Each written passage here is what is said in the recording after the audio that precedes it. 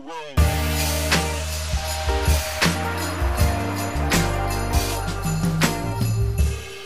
Hey, welcome to the Locker Room, where we break down sermon stories and scripture for the race of our faith. 2 quick announcements. We never do announcements on here, but we're going to do it today. Love it. Quinn's wife, Haley, has graciously set up an Instagram account. She's doing a great job. She's killing it. And, yeah, so if that's your thing, at Crossroads Locker Room. Go follow it, I guess. Like just personally or like for the no, podcast? for the Locker Room. I'm going to take a selfie right now. Okay. Here we go. First Locker Room selfie. All right. I'm terrible Scott at this. I'm is also taking terrible. a Locker Room selfie. Okay. And then we also have 24/7 prayer as a church that we're leaning into for 2024, specifically the first week of 2024. And so if you go on our website, on the top banner, you can click to the right, and you will find a link there that you can sign up. And this is something that we're leaning into as a church whole. So just encourage you that if you're listening to this, go sign up. There is no reason that every slot shouldn't be signed up. We are a big enough church to make it happen. And beyond that, it's just a beautiful thing, and prayer is super important. You got anything to add there, Libby? So is it the first week of the year? First week of the year, yeah, starts on the 31st in 2023. We'll pray into the new year, and then we'll have a midweek prayer and worship night on January 3rd, Wednesday, and then we will celebrate what God has done through that week of prayer on the 7th, which is the first Sunday of 2024. Yeah, and we're Awesome. encouraging people to come here to the prayer space to pray. But for those of you that are listening that maybe aren't in this area, feel free to pick a time slot and just pray from Pray with wherever us, you yeah. are. Pray with us. I can't think of a better way to bring in the new year, 2024, and all that God has for us. So, yeah, as always, my co-host is with me, Libby VanSolkema, and the newly named Dr. Scott Gustafson. And how does it feel that you are now officially a doctor? Ironically, no different. I wish it felt better and entitled me to more privileges. That's what the diploma says, but I haven't really seen what those are yet. So Yeah, here we go. Well, Yeah. We have a term for that, a long ladder for a short slide. exactly. I'm not sure I understand that one. Are you serious? You know how when you were a little kid, you climbed up a ladder and then you went down Oh, a yeah, slide okay. that was directly proportioned to how high you climbed up? Yep. This is Very- some things in life okay. are not, the slide is not proportionate Not to the ladder. proportional. Yeah. Yeah. Although I'm sure, I know just how hard you had to work to do that. I'm sure it is proportional We'll see. in a lot of ways. Yeah. I'm just sitting at the top of the slide right now, contemplating. Should I? Should you What slide should I down? do? Should I climb back down the ladder? I don't know. And Don't do that. Are my legs going to get the skin scraped off of them when I go down that hot metal slide on a July afternoon? All right, we've exhausted the metaphor. Anyway, you remember those? I mean, we I had thought you one were right too by young my. for those. We had one right by my house, and the thing would get like 130 degrees in the summer, and you'd have to like lift your legs up just to go down. But anyway, so this last weekend we talked about Genesis 10 and 11. I really focused on Genesis chapter 11 for most of the study on Sunday. But Genesis chapter 10 actually has a lot of stuff that, if we understand it, can really expand our understanding of not just the world that we live in right now, but the biblical worldview. And we call this chapter the Table of Nations. And it's essentially this ethnographic map of the world at the time. And we're given 70 names. And maybe we could start there. Why? I mean, are there more people than these 70 names? And why is it the number 70, and why is that significant? Yeah, that's why we've asked the expert to come today and help us out with some of this. To us, numbers are just numbers, but in the biblical worldview, numbers actually mean something. So let's start with the number 7. What's the number 7? Yeah, so 7 or its multiples would be considered complete or perfection.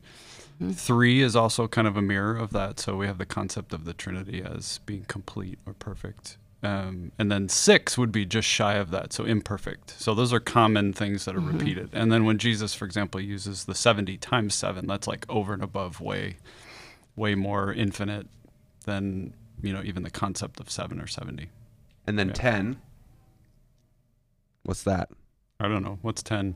10 is like wealth or perfection. Okay. Right? And so there's a wealth of people. 7 times 10 is this like complete affirmation of completeness and unity. At least that's what the scholars say. That's good. 40 is another common one. Yes. And 40 shows up all over our text, and that's kind of a number of preparation or testing, I would say, before the next stage of ministry or whatever God has next for this group of people. So 40 is another big one. I think in the Western mindset, numbers for us are just values. But in the Eastern mindset, like you mentioned, they hold a wider depth of meaning, kind of like doorknobs, like we've talked about on before here, where the Hebrew language, those 3-letter roots can just be doorknobs that can lead you to like a treasure of concepts. Yes. The same is kind of true for numbers, I think. I think the closest thing we might have in the Western mindset might be 13. So that's like an unlucky number. Like cruise ships don't have the 13th floor. So that number means more. I mean, it's basically just hocus pocus. But in our mindset, that number means more to us than just a value. And a lot of numbers, I think, in the Eastern mindset have those kind of connotations above and beyond just a value. And it's an interesting thing we miss too when we read the scriptures in English, because that's not our world. So like reading Genesis, you guys have talked about this as you preached through it, but the word pictures, like names are important, numbers are important, directions, east and west, and also the trilateral roots and linguistics are important. We miss that. So like we'll talk about names today, but Shem, for example, is the Hebrew word for name. So he was named name.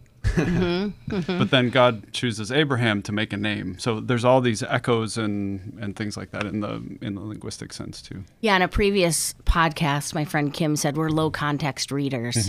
We just don't have the fullness because we come from a different culture. It's basically a cross-cultural experience. But I also want to emphasize that doesn't mean that we can't grab significant meaning from it. Like there's no you have to know these clues in order to get to the mystery or the root of what's being said. God's word is clear, but if you do know some of the context, it just makes it rich and easier to follow. There's no we're not Gnostics. There's nothing secret that we're trying to uncover or discover that gets us. There's no Da Vinci higher Code. Planes. Exactly. Planes of spirituality. It's a really good point to make too, because lots of Christians. I just saw something pop up today. It was a reminder of a prediction of when the rapture was going to happen based on numerology in the Old Testament and how many Psalms divided by whatever. Christians even in our day have tried to do these sorts of things, and it wasn't the intention. It's not the intention of the Scripture. Even though these are word pictures, the numbers have meaning. But we go too far with that, and all of a sudden we're reading things into the text that aren't there. Yeah, and we're also saying not saying that this isn't true just because it has word pictures in it, and these numbers become symbolic. Because we have things like verse 5 of this table of nations kind of lets the reader off the hook for understanding that all of the names here are not exhaustive. That there's actually more peoples that are spreading out from this, but that number actually represents that word picture, that this is a complete whole of how humanity is spreading across the earth from Noah, descended through his 3 sons, Shem, Ham, and Japheth. And this is actually significant because I love how Nahum Sarna, Jewish scholar, puts it. He says, this document is no mere academic exercise.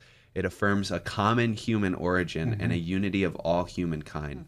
One main point that we might take for granted about this passage that shouldn't go unnoticed is that it is affirming the common origin of the human race, and then it tacitly but effectively asserts that all of the varied instrumentality of human divisiveness is all secondary to the essential unity of the international community.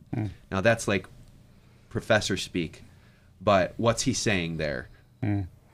Yeah, I think this is the kind of takeaway. We're getting an application already, but having a common origin also means that we all take our life and breath from a creator who has made us in his image. And that concept of Imago Dei we talk about a lot around here. But that means that we have no enemies. And as Christians, that's kind of a modus operandi. Like when we see other people even intending to do us harm, our posture towards them is they're made in the image of God. They're fallen just like me. They have needs just like me.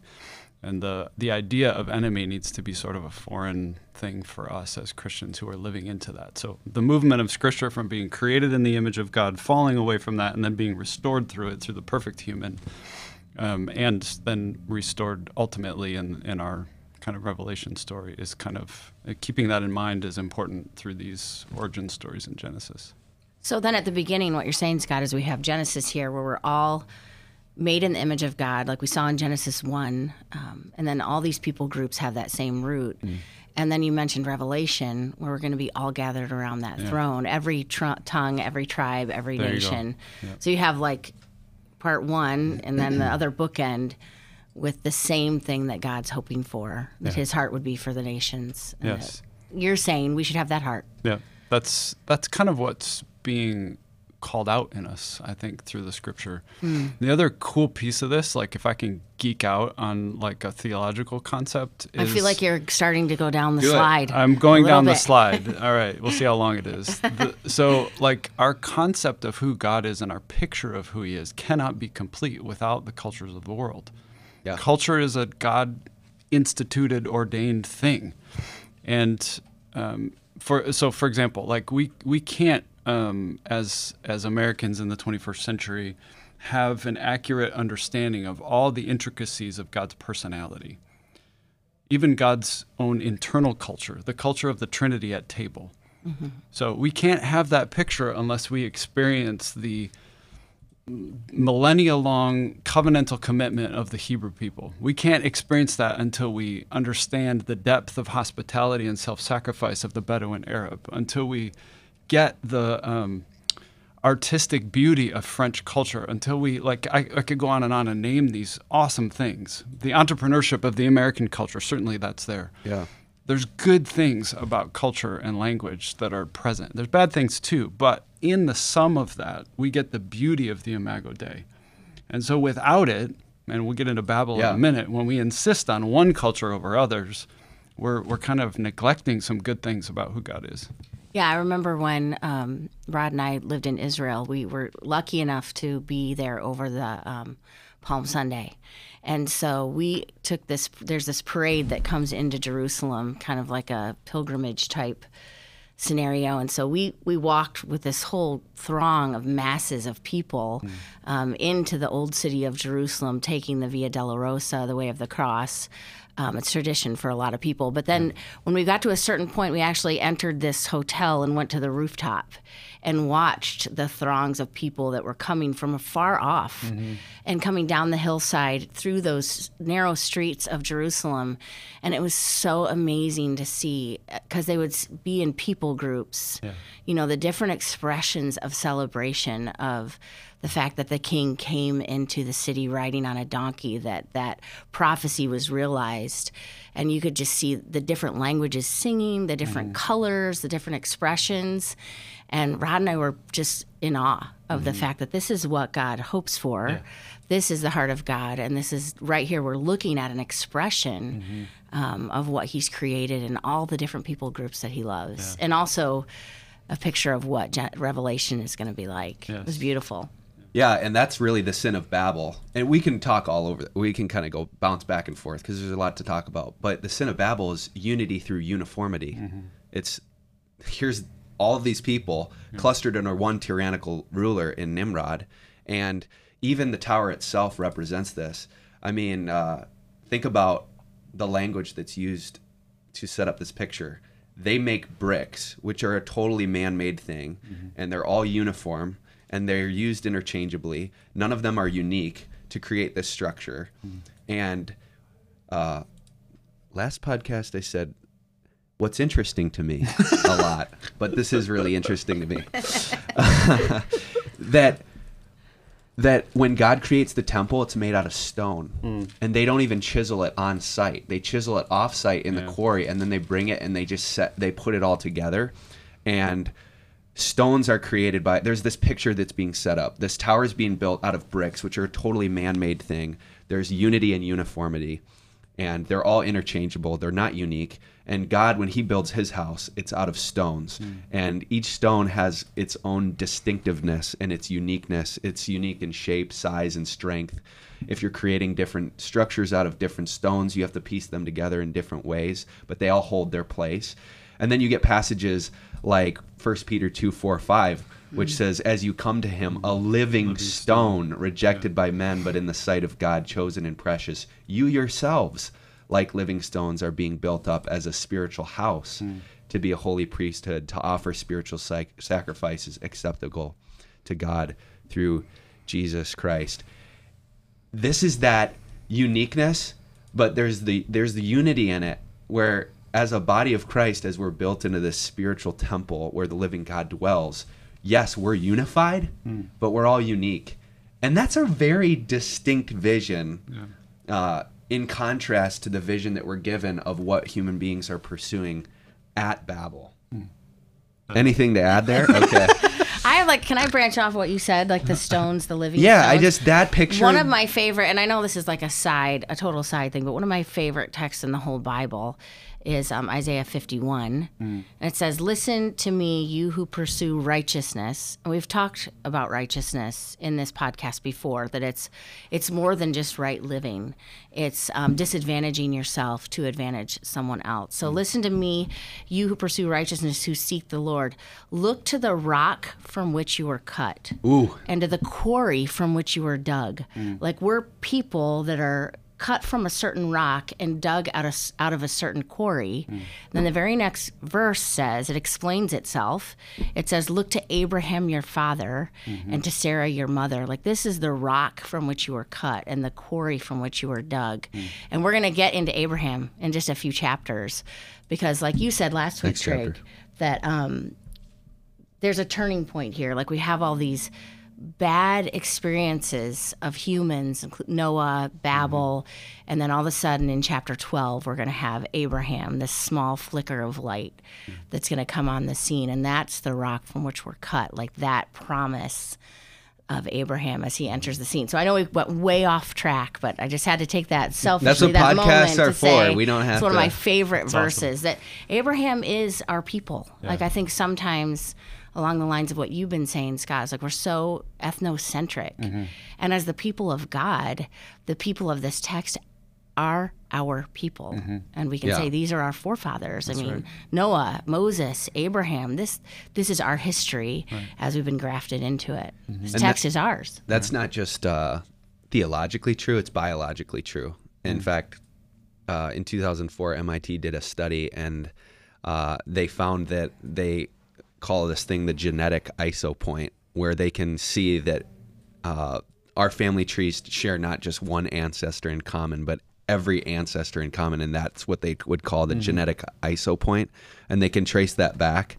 And and what that means is that the family trees of any two people on Earth, no matter how distantly related they seem, trace back to the same set of individuals. And so we now know that this is not just true biblically speaking, but is true genetically speaking. So let's talk about the implications of that, though, because I want to go back to what you were talking about, this diversity of cultures being the representation of God's image. And right now, you know, we have this phrase anti-Semitism thrown around all over the place. And I'm not sure people know exactly what they're saying when they even say that. Sure. So maybe you can enlighten us into where that term comes from and how it relates to this text. Yeah. It was funny to set this up. I was just in Amsterdam for my defense and some other lectures, and I have a Lebanese friend who participated in that whole pomp and circumstance, and he gave a lecture, and his kind of plea as a Lebanese was, you know, if I'm, for example, sympathetic to the Palestinian cause, I'm labeled an anti-Semite, but he said, I am a Semite. So how can I be an anti-Semite? And it's super interesting. We have this concept, and in modern usage, use of terms and languages, you know, changes. I get that, but that whole idea of anti-Semitic applying only to the Jewish people is a very young thing. It came about with Zionism, about 100 years ago or 150 years ago. So the Semites are the descendants of Shem. Yeah, and the descendants of Shem are, again, like the peoples of the Arabian Peninsula and Middle East, and even into Babylon itself. Like some of these linguistic groups include Akkadian, which is like the ancient Babylonian language, and Arabic and Aramaic that Jesus spoke, and Hebrew, of course. And then some of the roots are some of the Eastern African languages as well in Northern Africa.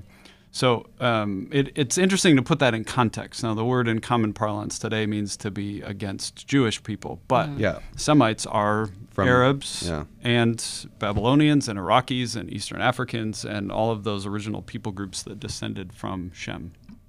Yeah. Eastern Africa, would that be modern people groups? Moroccan? No, that'd be like Cush is the biblical kind of reference, but that would be Sudan. Sudan, okay. Or Ethiopia, Egypt, and then of course things got historically really mixed after that because of the Islamic conquest and everything. But so I also hear, I mean, one of the other common things that I see, unfortunately, in a lot of Christians' social media is posting these sorts of things at the beginning of the Gaza-Israel conflict that were like, well, the Palestinians are an ancient violent people, and they pull some quote out of, some quasi-history book. Well, actually, a lot of those Phoenicians and Canaanites and everything were also descended from Shem. Like, these are Semitic people. Now, things have mixed up and conquered, and there have been Babylonians came in and then carted off and all of that kind of stuff. But it is interesting to put that in context, biblically and historically, even here with the Table of Nations, that there is a common origin. And, I mean, you fast forward to a lot of the Abrahamic stories, even if you want to talk about Islam and Judaism, where most Muslims claim their descendancy from Ishmael, and there's some debate about that. But they're both sons of Abraham.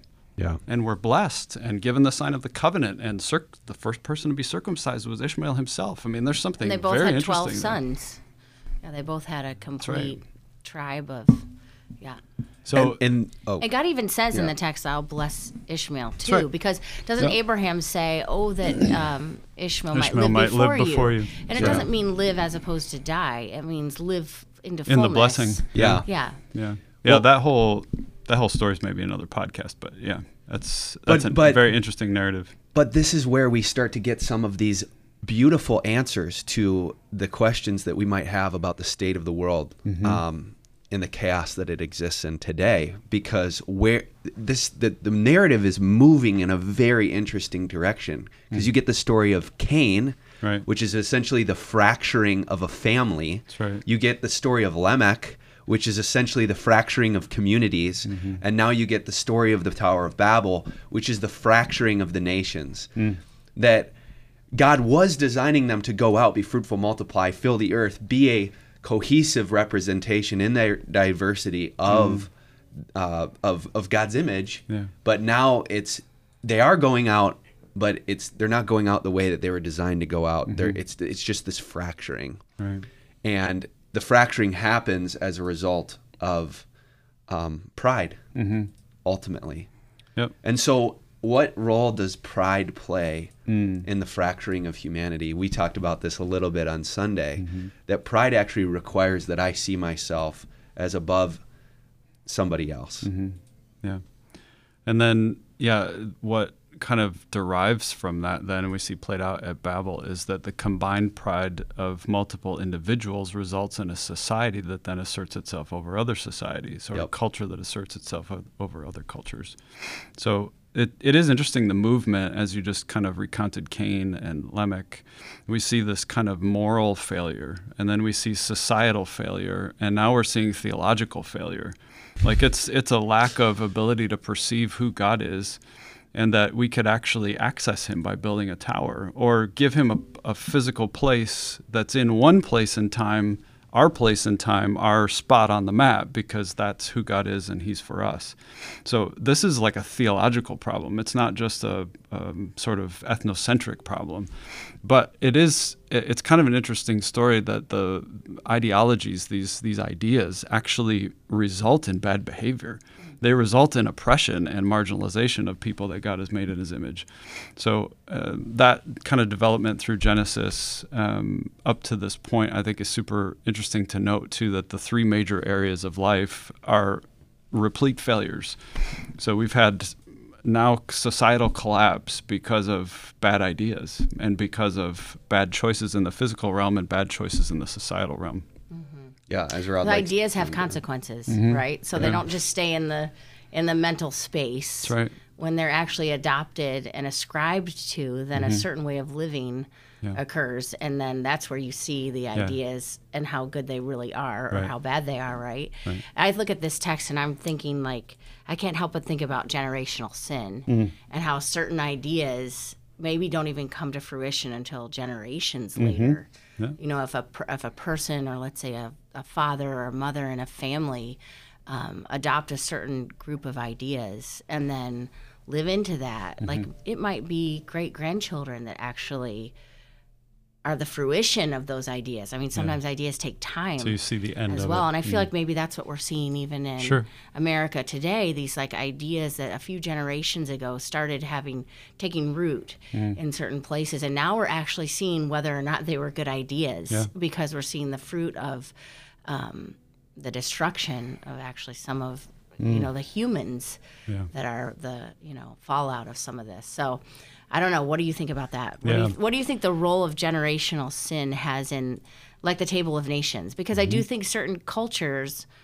us especially, are prone to certain types of sin. Sure. Do you know what I'm saying? Because of maybe ideas that we've adopted we take for or ascribed granted. to. A lot of them are just like the water we swim in. It's like DNA. They're assumptions that we hold that we don't even realize we're. And this is where some of the debates about current social issues get really touchy. So there's this concept in psychology called bidirectionality. So I can influence beliefs through behaviors. So, for example, That's the idea? That's the idea. But you can also influence behaviors through belief. So it goes both directions. And what I saw in my research with extremists was that happened all the time. It's very rare. What kind of extremists? Islamic extremists, yeah. So, for example, many of them gave up their extreme ideologies about, the only way to world peace is through domination, and Islam must be superior, and therefore we're going to subjugate and kill, and violence is okay. But how were they influenced to change? It wasn't through argumentations about the ideology. It was through either a dislocation of societally and individually, and now they're recontemplating who is my neighbor, who is my enemy, and experiencing the love of a different community, and now their ideology is challenged. But there are some people who also, through argumentation, change their ideology and then change their behavior. So it goes both directions. More commonly, it's the inverse. Interesting. Yeah, you said something really interesting there about the superiority complex. That Wait, do you find it to be really interesting? Lord have mercy. I forgot. I'm so sorry. But the Babylonian foundation story is called Enuma Elish, and it's public domain. You can go read it. And Genesis 10 and 11 are literally almost a complete and full-scale contradiction to that origin story. And the origin story is that Babylon was founded by the gods, essentially against all chaos in the world, that they were the bastion of order, and therefore, as a result of that, the kings of Babylon had every right to plunder the nations and live out their imperial dream because they were the hope for the world. And so this story is really interesting as a contradiction to that, because it's saying, actually, when you do that, when you create this tower for your name, when you become the center of the universe and you think that you are God's special possession to bless the world, you're actually going to just end up dominating and destroying people. Yeah. And I'll scatter you. I'll confuse you in those attempts. But that's just the way that humanity has always acted, right? I mean, even the story of Shadrach, Meshach, and Abednego, what is that? The Babylonians saying, hey, we're actually going to give you new names. You're going to assimilate to our cultures, our way of life, because this is the best way. And this is kind of what, Libby, you were just talking about, too, the addition over time of small habits and actions and behaviors, and codifying them in law and organizing society in a city, and then the city's effect over time. It shapes our beliefs. It shapes what we think. And so you alluded to some of the stuff going on in our country. This is no different than what was going on in Babylon. Over time, people really came to believe through these sort of gathering of wealth and making of society that they were in fact superior. Yeah. And it had ramifications theologically, socially, and on individual pride. So it's helpful to kind of, I don't know, it's a challenge to us, and this is more of an application now, but to think about like how have we been shaped by these sorts of things that have happened. And the tendency, of course, is to think, well, my way of thinking and my way of organizing society is superior, until all of a sudden you get exposed to maybe the end of that sort of thing. So we look at historically, even recent history with some of the wars in World War I and II, and what happens when groups of people start thinking in those ways. But that idea of like not just thinking individualistically about my own personal pride or individualistic pride, but what happens then in society when that has ramifications for the way we organize and the way we make laws and the way we treat one another societally and treat groups of people. It can go drastically and disastrously wrong. And some of those things are totally unintended consequences. But when you pile one person's pride on top of another and then let it go for generations, it can be really disastrous. That's sobering. I think when you think about leading a family or leading an organization or a workplace, it's sobering. There's a weight, there's a cost to leadership. And like you said, what sort of things are we allowing to influence? And this is going to seem so basic, but that's why I think it's so important that, I mean, there's so many voices that we hear. And if we're not spending time hearing the voice of God or being in his word, like there's so many ways that we can just, in small ways, begin to compromise. And then I know I've had this in my own life. You start thinking a certain way, you start spending your time a little bit differently, and then 6 months later you wake up and you say, how did I get here? Yeah, exactly. This isn't true. Like I'm not even anywhere near the plumb line. And that's just basically the cost of not staying close to the plumb line of God's word and how he's going to shape us and mold us and change our thinking. I mean, he says in his word that we will be transformed by the renewing of our mind. Like spending time in his word is what can actually shape our thoughts and our ideas. Yeah, God is who he says he is. He's not who we make him out to be. And just as foolish as it was for them to think that they could build a tower that would actually get them to the heavens, and God has to essentially make a parody of that and say, I got to come down to even see this thing that you think is I love that part of your sermon. That was such a good point. He's like, these people think they're creating this massive thing, and God's like, what is that tiny dot down there? I gotta go check it out. I got to go check on, see how they're doing down there. But, and I love that, actually. That is for sure God showing us his sense of humor, but also it's a gentle reminder that, God is not who we say he is. And in certain cultures, and we see this even in denominationalism within the church, we like to put God in these nicely, tightly packaged boxes and put a bow on it and say, this is who he is. And Jerry Root, who was on the podcast, used to say God is iconoclastic, that we make God into this icon, and clastic just means he breaks out of that. And he constantly is breaking out of these boxes that we're putting God in. Like, that's what he does. Sure. And so this story really confronts me, just individually, as we talk about the issue of pride, but it also confronts just society. Because, what is human history other than one group elevating themselves over another? I mean, that's just, you could almost summarize all of human history with that phrase. It's just one people group elevating themselves over another people group, and then another people group doing the same thing.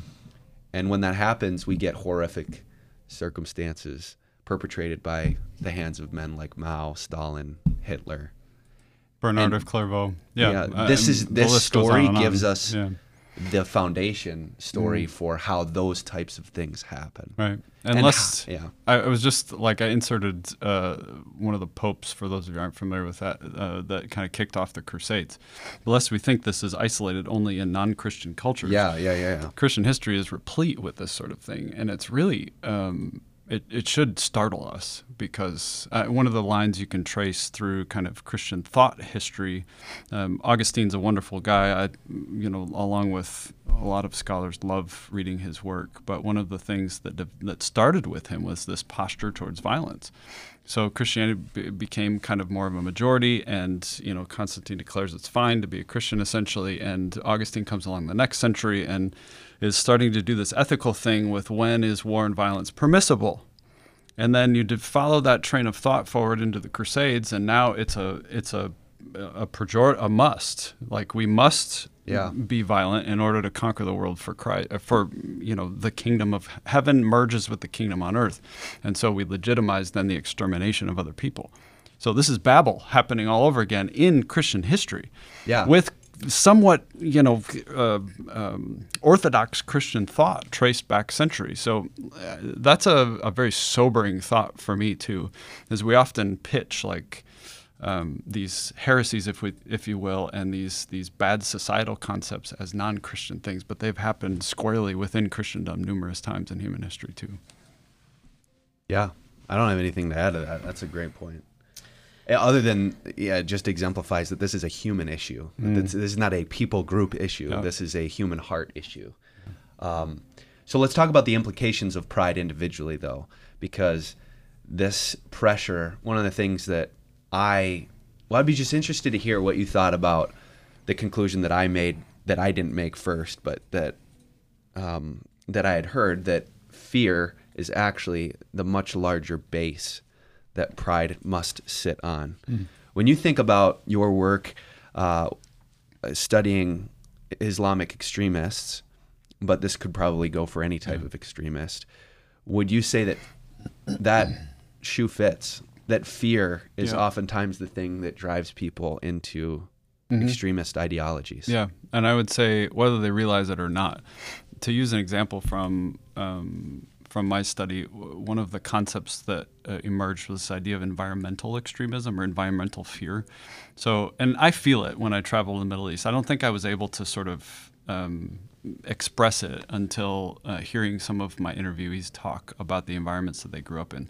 But one lady, for example, said, I had this fear, existential fear, that I didn't know if I would go to heaven. I didn't know if I was in right standing with God. But every time I came home, I didn't know if my brothers and my father, who were sheikhs at, enforcing strict Islamic law, would be upset with me or not. I didn't know if I went out in society if I'd get in trouble with the religious police. I didn't know if I was parenting my kids right or eating the right foods or making a mistake by looking at the TV. Or like, there's this constant fear of not just not measuring up, but a fear of a physical fear of being beaten or punished. And so that fear then expresses itself or resolves itself in a posture towards others that replicates the exact same thing. So I exalt myself by creating fear in others. So fear is an incredible motivator, if you will. And like you hear, listen to any political speech. I don't recommend listening to politics. I hate it. It drives me nuts. But listen to any political speech, and the main motivator is usually fear. So how do we... With the news. Precisely. They've done psychological studies. How do we keep eyeballs on the screen? How do we do this emotionally? Yeah. And the studies show that the more afraid that you can make people, the more that their eyes will stay glued to the content that you are create these states of emergency, continually evolving. So fear is, psychological studies too have illustrated it's a much more powerful motivator. So I think there's some truth to that it probably is underneath all of the isms that come out in society, and pride is certainly one of them. I agree. Yeah, I even think that fear is an incredibly dangerous psychological phenomenon within marriages. I was just having a conversation with a couple, I don't know, over the past week, and we discussed how a lot of the conflict within their marriage was actually rooted in fear of rejection, and as a result, it produced the need to control the other individual, which only created more fracturing within the relationship. And it all started from this sense of fear, because certain things that had happened to each one of them previous to their marriage had not been worked through, and trauma that they had underwent that generated this sense of hopelessness, helplessness, lack of control. And that fear is now wreaking havoc in their lives, because pain that's not transferred or transformed is transferred. And so I was reminded about how powerful it is that God's word tells us that his perfect love actually casts out fear. And on the surface, that doesn't mean much until you actually start dissecting what fear actually does in the human heart and the type of chaos that it can create when it rears its ugly head, not just in societies at large, but even in just one-on-one relationships and marriages. Mm-hmm. Yeah, and fear, it's from what you're saying, Tryg, is really the outcome of generational sin in a sense, where you even alluded to it, Scott, with that situation with that woman in her culture, is like when there's abuse or trauma that's been put on someone, the result of that is fear. You live your life with a certain set of glasses on, and you can't, that shade, whether it's blue or whatever it is, you can't look at life without seeing it through those kinds of lenses. And fear is just such a strange thing to me, because either you have it or you don't. So fear is not something that I feel like you can personally manufacture. Yeah. It's something that has been laid onto you in your life. You also can't get rid of it just by like talking yourself out of it. It's like a biological response to circumstances that you've lived through. And so I see fear, and really the lack of fear or the reduction of fear, just being completely spiritual. Yeah. That the fear that you have is because of generational sin, or something has oppressed you, or some bad experience that you've been put through. And then you can only get rid of it by actually the Spirit of God. Yeah. Taking it away from you. I mean, we see it right here in the text where it says they are motivated by fear. We know that because they said, if we don't do this, we're going to get scattered all over the earth. Why? That's kind of fascinating to me. What's so bad about that? Like, why would that be their root fear that causes them to build this huge tower, that they would be scattered all over the earth? Yeah. Yeah, and wrapped up in that are concepts of identity and belonging and flourishing, which, are good things. Yep. But pursued in the wrong way, they can be disastrous. So, wanting for the things that God originally intended, for a lack of sort of barrier in relationship, and wanting for flourishing in the relationships and society around us, and wanting to build and create. All those are good things. We see that too in the Babel story. But when we start to let fear creep in this zero-sum kind of way, like if we don't do this, then other people are going to do it, and our name won't be as great as theirs, or they're going to then come in and take what's ours. There won't be enough mud to make bricks. Right. And so all those concepts start to kind of evolve. In our fallen state, it's hard for us to picture the universe as God says it is, that it's one of abundance and flourishing. So we have a hard time thinking outside of that fearful zero sum. Like if this person is elevated, it means I'm going to decrease. And that's just not the way the world works. God tells us, but it feels that way. That's why we get fearful. So Scott's talking about zero sum, and that just means, in layman's language, like for every winner, there's a loser. Yeah. Like there isn't enough for everyone to be winners. The pie's only so big. Yeah, the pie's only so big. So if I take my piece, that means if I don't take my piece, you'll take it. Right. Yeah. And so it's like a poverty mindset, a scarcity mindset. Resources and identity. And but that zero-sum game, like you're referring to, is not a part of God's economy. Not at all. There's enough for everybody, and there's identity that's whole for everybody. Right. Yeah, and one of the things just that I think I mentioned offhand on Sunday, towards the beginning of my sermon, was that we know we have plenty of food to feed the entire world right now, and yet we have millions of people still starving. Sure.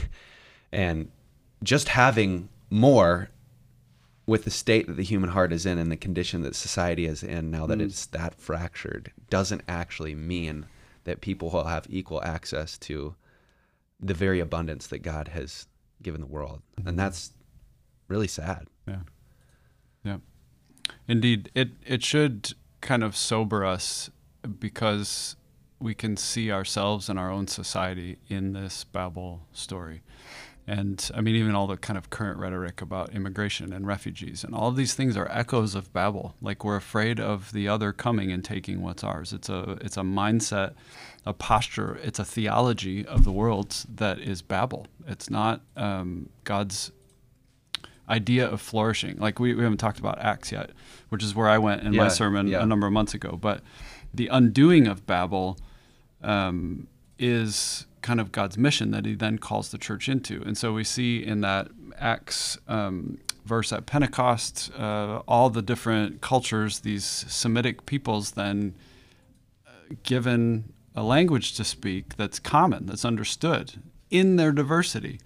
So everyone understands, but they're still speaking their own language. Yep. And it's all the kind of peoples that are even demonized today, which I found super comical. So they talk about the Medes and the Elamites and the Arabians, and this is like Iraq, Iran, and the Palestine where they speak Arabic. It's comical to me. But all these people groups then present are given understanding into the story, common origin, given a new identity, indwelt by the Spirit, speaking miraculously in these languages they didn't previously understand. And it's this beautiful kind of unwinding and unleashing of God's blessing to the nations in the way it was originally intended. Which is where this whole story is heading. And it starts with this guy named Abraham. And we're going to start trudging through his story. Trudging's a bad word to use because it makes it sound like it's a chore. Yeah. We're going to start diving into his story this Sunday. And maybe we could talk about that. How is God's plan exemplified by Abraham, starting with him, different from Babylon's attempts at self-elevation and unity? What's the first thing that God says to Abraham? Yeah, leave, walk. I will make your name great. And it's the inverse of Babylon on every level. Instead of me making a name for myself, it's God making a name for me. And instead of moving east and gathering so we're not scattered, it's leaving and following and walking and being humble and meek. So in a lot of ways, it's kind of a prefigure of Jesus and the incarnation. And I mean, there's just so much beauty in that story that contrast, and it's no mistake that the author, that Moses, puts it right afterwards, because this in essence is the continuation of the line of Abel and Shem that we can trace, the redemptive line that comes through Abraham. And God's saying right from the beginning, this is not like your human inclinations for how you stay secure and flourish and bring about shalom. It's not the way it works in my economy. It's not zero sum. It's a flourishing and abundance, and that happens through. You want to go up, you go down. Everything's inverse. Yeah. Yeah, and I think that we say this around Crossroads sometimes, that we have to, the default is not going to be good. Like, I mean, that sounds terrible, but if you assume, if you don't continue to stay and maintain and keep the values of God in front of you, you are going to by nature default to something that is not what he wanted. So that's the rub of being a Christian, is constantly trying to keep God's economy in front of you, because our tendency is it's like having bad alignment. Like your car, your tendency is going to always be to go off the road or go off the path. And so God's economy is so countercultural to who we are post Adam. Yeah. And it's destructive. Yeah. Wide is the road that leads to destruction. Narrow is the path that leads to life. I'm super excited to engage Abraham, this small flicker of light in this massive amount of darkness. It's almost like Neil said this a couple years ago. We get to this Genesis story, and all the way through the Bible, actually, until we get to Jesus, there's these, it's like a batter in the batting box taking practice swings, where he's just swinging, and finally this home run hit comes. So it's fun to see God and his heart of pursuit of people. Sure. Because I think that even it's comical that God had to come down, like you mentioned, Tryg, and see this little tiny tower that they thought was so great. But on the flip side, let's talk about the grace of God. Right. That he decided to come down and actually correct their ways and actually scatter them, because they weren't. And I think that's the kind of God that we have, that when we do get off the path, that he will come down, and sometimes it doesn't feel good, but he'll put us back on the right path because he cares about the nations and he cares about people, and he's going to course correct because of his love for us. So it's a funny thing and it's humorous that God had to come down, but on the flip side, there's also a huge grace to that. Yeah. And it's not something that we often highlight as Western Christians, but this is where the indwelling of the Holy Spirit becomes extremely significant, because in that moment at Pentecost, God is saying, unless your hearts are supernaturally changed and unless I take up my divine residence in your very being, you're actually incapable of not repeating the patterns of Babel. You will just continue. But now, and this is why it should be an alert to all of us who are Christ followers, do our lives look Babel-like in the way that we look at other people and the way that we look at other cultures? Or do we have the inclusive nature of Pentecost that says that all of these people God loves, cherishes, wants to redeem and save? But by the grace of God, you wouldn't be saved either. So don't you dare other them the way that the world others them. Instead, invite them in through the love of Jesus. So here's a crazy story that's coming to mind. I love studying the Isaac Ishmael story, and we alluded to that before, but one of the little vignettes that happens in the New Testament, so Paul in Galatians said he spent a few years right after his conversion in Arabia. Well, it talks about going to the east, and it's just this little thing that's dropped and then not picked up again, and you're left thinking, well, what the heck? Why did he go there? He was a Jewish scholar. Why is he going? And most scholars think this is the Roman province that was capitaled in Petra. So Petra today is in Jordan. This was like the gateway to the east. And anytime the Bible talks about the peoples of the east, it's these descendants of Ishmael. So why did Paul go there? Was he hiding? What was he doing?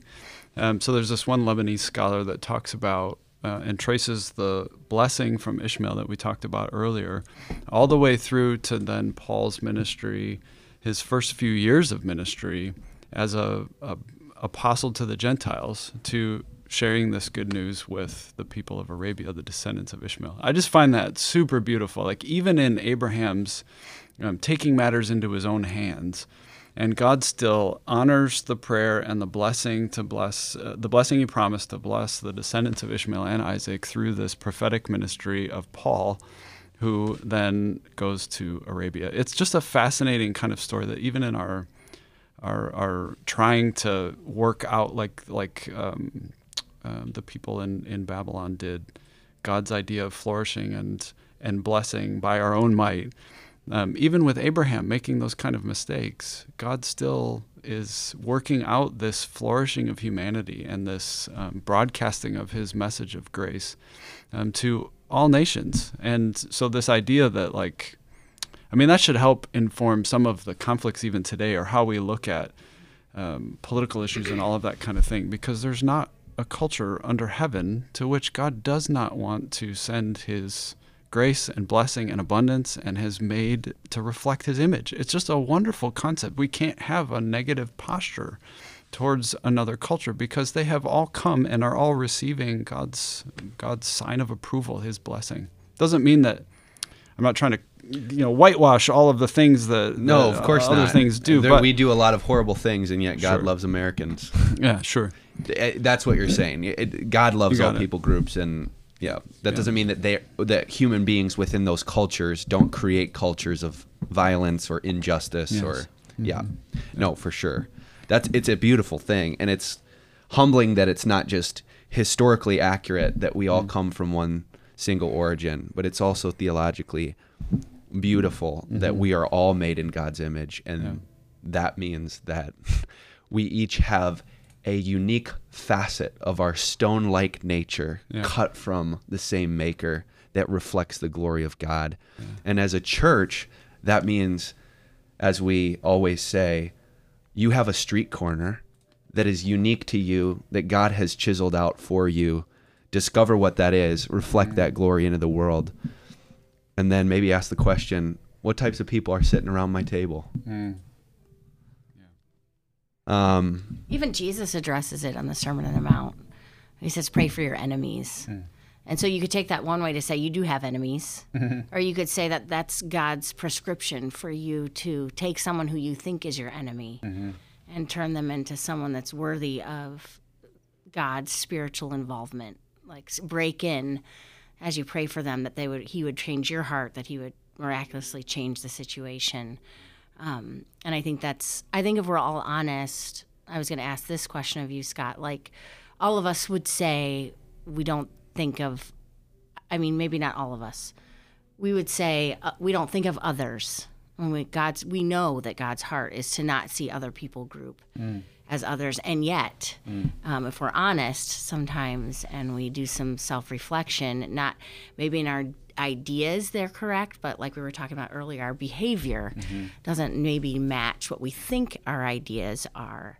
And so how we live into that self-examination. Do you have any, what kind of questions would you say, ask yourself these questions? Yeah. If you're trying to take an inventory of your mindset towards the nations or the people groups.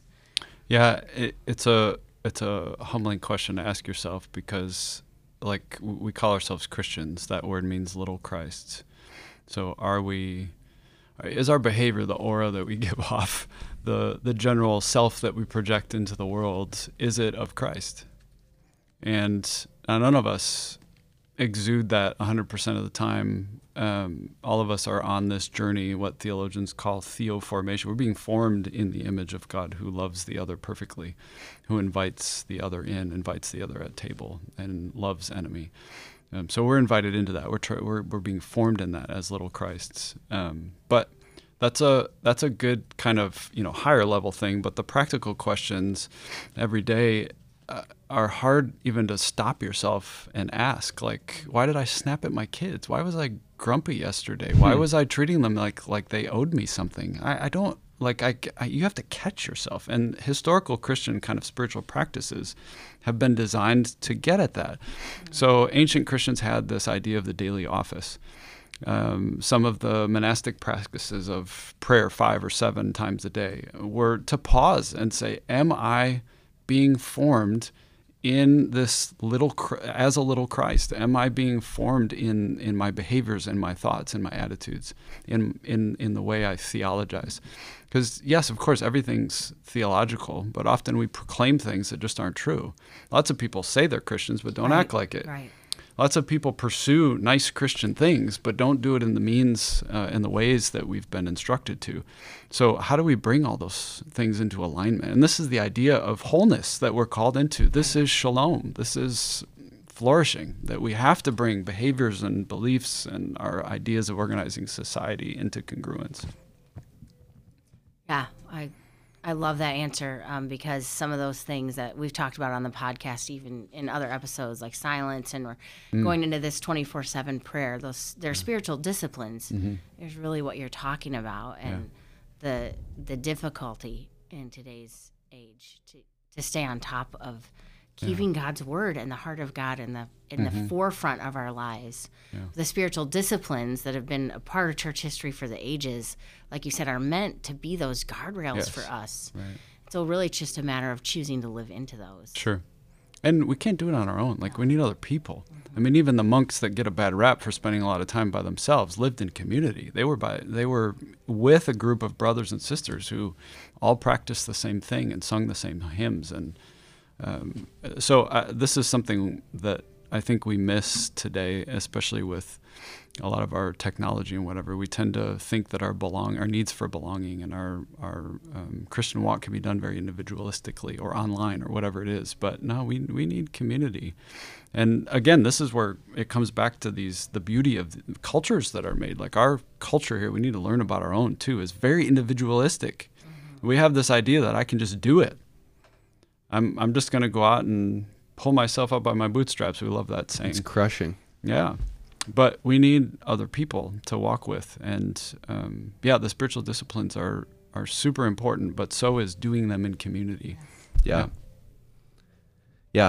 Even when you try to name yourself, you know that you can't, because this is where we get the phrase, the fear of God versus the fear of man. Like, you will fear man.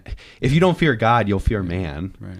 And it's not like a decision whether you fear or not. It's just who you're looking to affirm that identity. Yeah. So you need someone outside of you to name you. Mm-hmm. And only God can do that, which is why as we move into Genesis chapter 12, it is so beautiful that God says, no, I'm actually the one that's going to do this for you. Mm. And then out of that place of security, that actually dispels the fear of the other. Mm. Because we have been radically included into the family of God. We are radically accepted by him if we receive Christ and his forgiveness over our lives. A lot to think about, especially going into the new year. We have opportunities, to think about how do we want to spend our time? Who do we want to spend our time with? What kind of disciplines do we want to have mark our lives? And sometimes... not just like New Year's resolutions, but bigger picture, what kind of template do we want to fall over the days of our time? Right. There's this interesting concept that my wife Lindsay helped us think through last year, and the idea of a rule of life is nothing new, but it's not just what things do I want to start doing, New Year's resolutions or whatever, but taking time to recognize the influences that are shaping and curating our desires and loves. Yep. So as human beings, I forget who said this. I think it was some famous person, but we're desiring creatures. This was also a Jamie Smith thing who teaches at Calvin here. It's Augustine, I think. But our whole self is structured to worship, and so we are going to be drawn into things that are counterfeits. They're substitutes for all of that. And so taking time to say, all right, what in my life is shaping me and curating my heart desires away from things that the spiritual disciplines would push me towards God, but what things are pulling me away. Yeah, we're being discipled whether we know it or not. Right. It's just what is discipling you. What are you being formed by? Yeah. And I don't know if I said it on Sunday, and if I didn't, I had the thought immediately afterwards that it's interesting that we form our technological devices and then they form us. Sure. So we just need to be careful. It doesn't mean that iPhones are bad, technology is bad, human advancement is bad. It's just what are we doing with the things that we create? But they're not neutral. They're either. Not. Yeah, exactly. But and they will sway either. Yeah. So a lot to think about.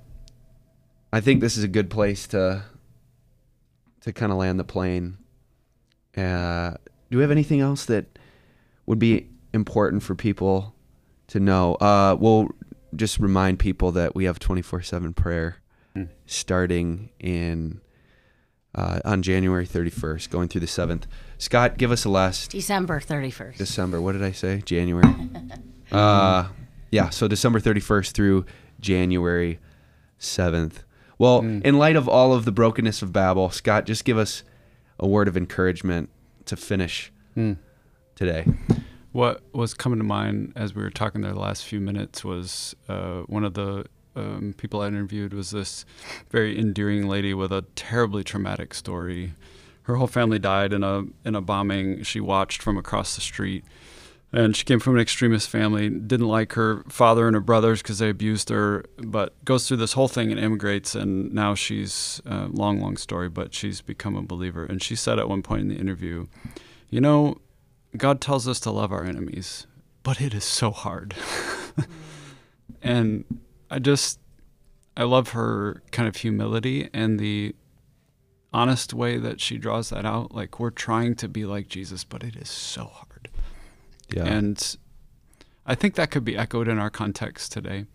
Everything is pushing us away from a right theology, away from a right way of organizing community, away from treating others in the manner prescribed by Jesus that God wants of us. And it is hard. It's not easy. But when we can participate with God in loving enemy, loving neighbor, and seeing the Samaritan as the hero of the story, and we could go on and all the parables that Jesus listed to illustrate that, it is so, so satisfying. When we get a little taste of that, of a Tuesday morning here and all that's happening, or of loving the neighbor that I really don't like so much, and then realizing that my desires are shaped and transformed even in that obedience and doing the right thing. It's such a wonderful, wonderful experience, and that is a taste of the divine. That's what it means to participate in Christ. And so it's a reminder for me as well that the journey is worth it, and we need each other. We need those stories. We need the cross-cultural stories. We need the amazing stories of extremists coming to faith, but we also need each other right here in Grand Rapids to encourage one another along in the walk. Amen. Mic drop is what we call that. Well, Scott, so great to sit down with you this morning, and Libby, you too. Thanks, Scott. Thank you, We're guys. grateful for you, your ministry, your voice in our church, and Your mind, your big brain. big brain. So if this podcast has been serving you, hit follow and the notification bell. And the Instagram that Quinn's wife Haley so graciously is running is at Crossroads Locker Room. So if you want to follow that, go and do that. And then lastly, but not least, we are entering into 24/7 prayer as a church. Get on our website, sign up. Let's do this thing together as a family. It's going to, I think, be a huge blessing to our church and also to your life individually. So let's do it. Have a great week.